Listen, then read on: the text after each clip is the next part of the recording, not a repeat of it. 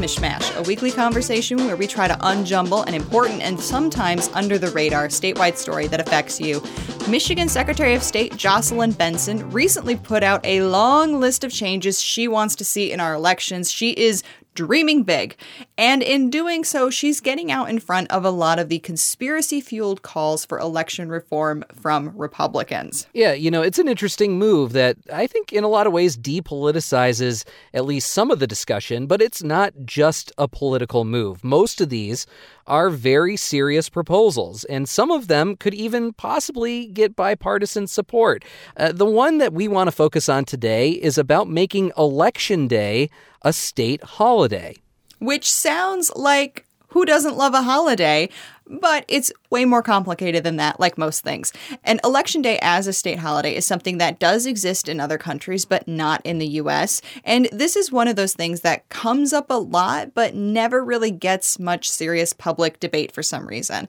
On WDET's Detroit Today recently, Benson emphasized that making Election Day a holiday would mean attracting more election workers. And she says that's especially important right now with more voters casting absentee ballots.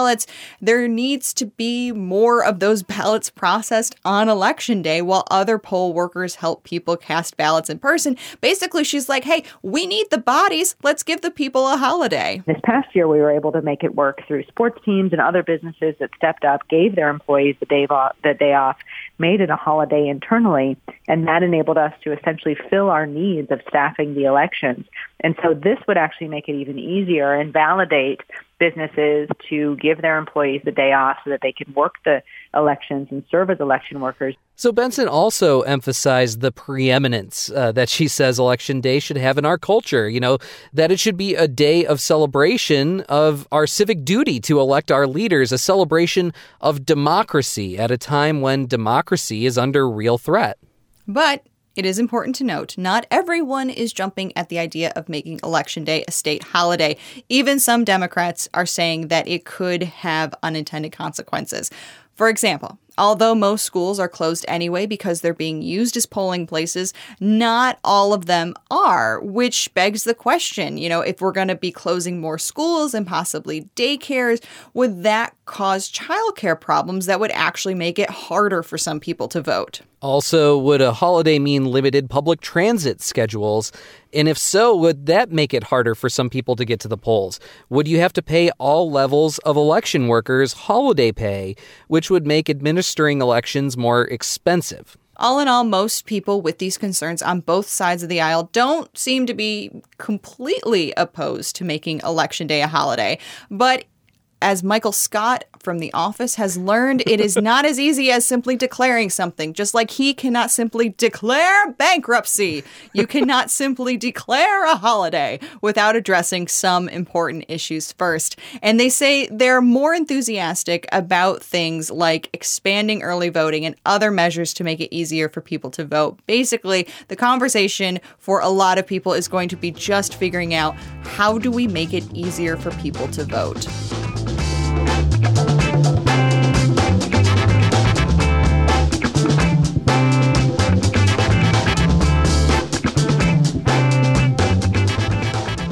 So, Cheyna, I got to admit, when I first was thinking about this issue, after we had Secretary of State Benson on our show on WDET, thinking about this issue of Election Day as a holiday, I was like, is there a good reason why not? Is there any reason?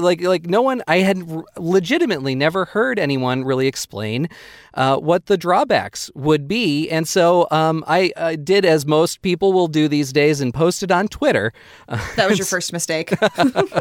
And said, hey, can anyone make a solid argument against this? And you know what? I actually got a lot of response, both in favor and sort of against, but mostly just a lot of really nuanced responses. There can be civil discourse on Twitter. Who knew?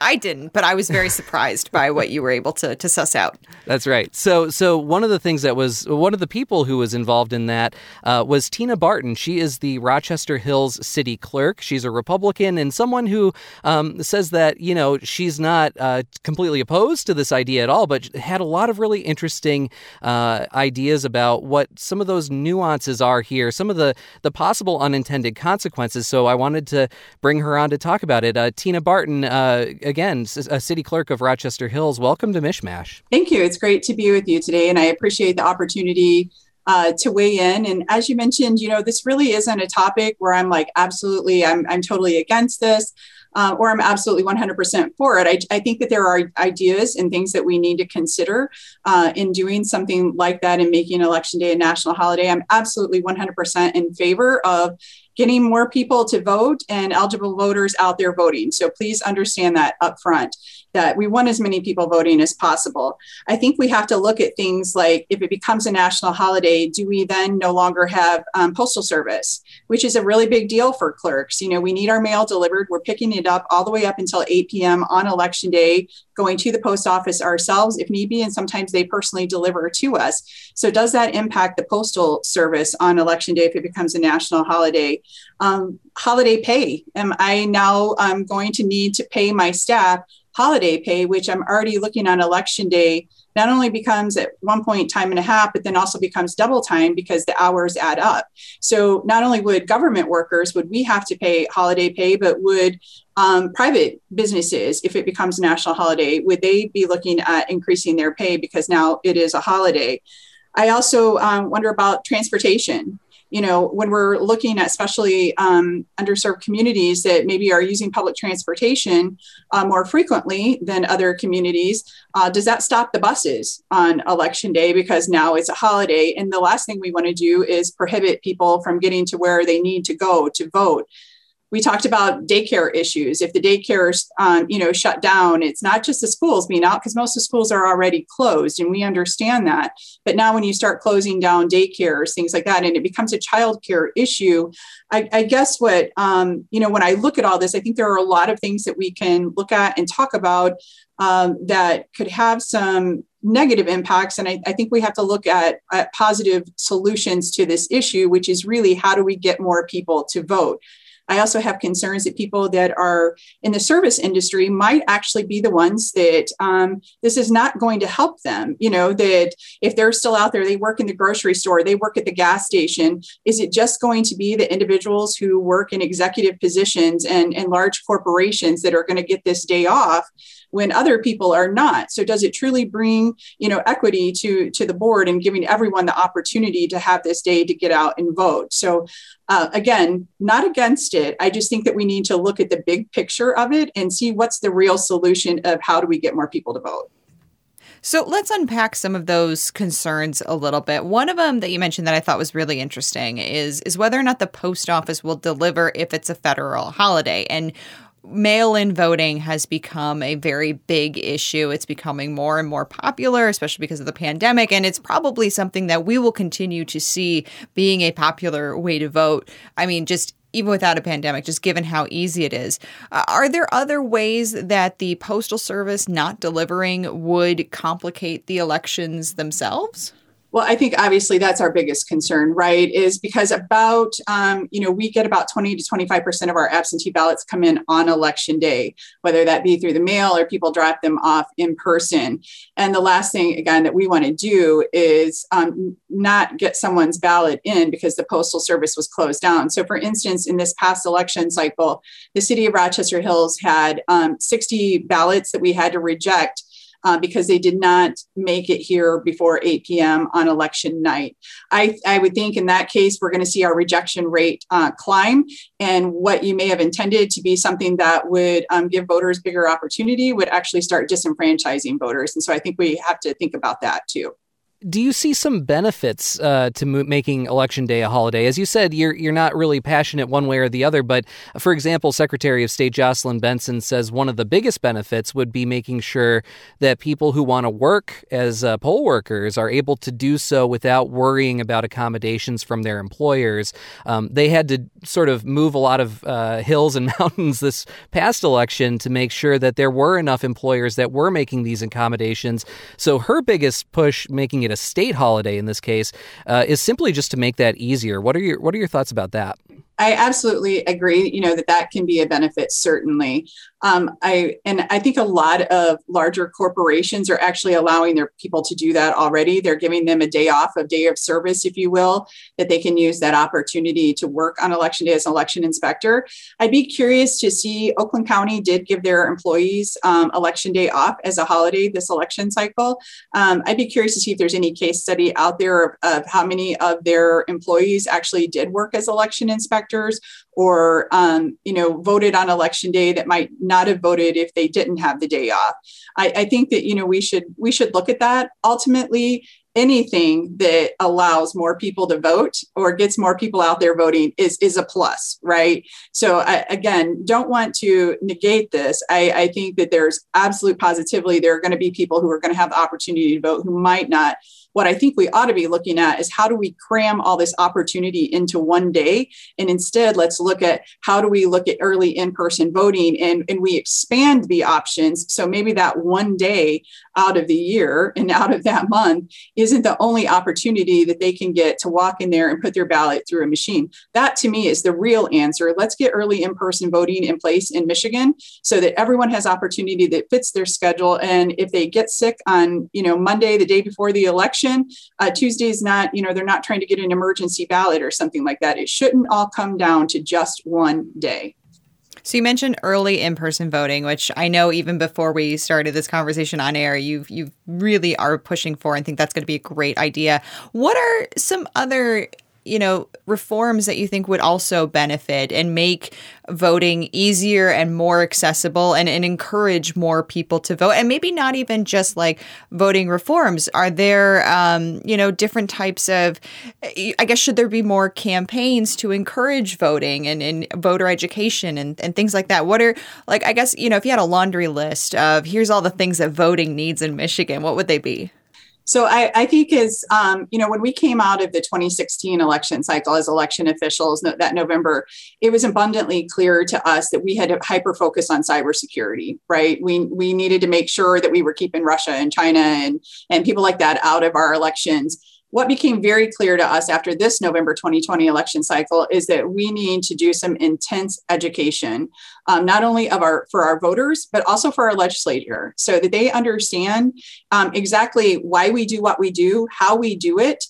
So I think education absolutely 100% is something that as we're going through this next year that we need to be very focused on. We also need to focus on transparency. We have to provide proof. We have to let people see things. And the more they see, the less questions they will have and the more confidence that they will have. And then we have to take action. There are laws in place right now that are not giving clerks the tools that they need to do their job effectively. For instance, we need more time to process absentee ballots. And so that's something that, we have been pushing for, and we need that. We also need flexibility with the size and locations of our precincts. We need to have that. So there are many things I could go on, but again, the early in-person voting is a really big push for me. And I think that we should consider vote centers in the state of Michigan and see if that's an option for us. I'm curious if you're encouraged by what you're seeing so far. I know you've been outspoken against a lot of the conspiracy theories and a lot of the reaction, even from your own fellow Republicans as well. But in terms of what we're seeing right now, the Secretary of State has put forward this list of reforms that she wants to see. Some of those include things that some Republicans have said that they would possibly support as well.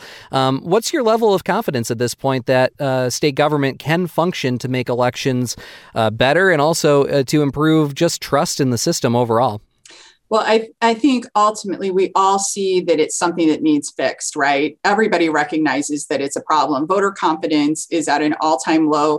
And whether you're a Republican or a Democrat, you have to recognize that that is the case.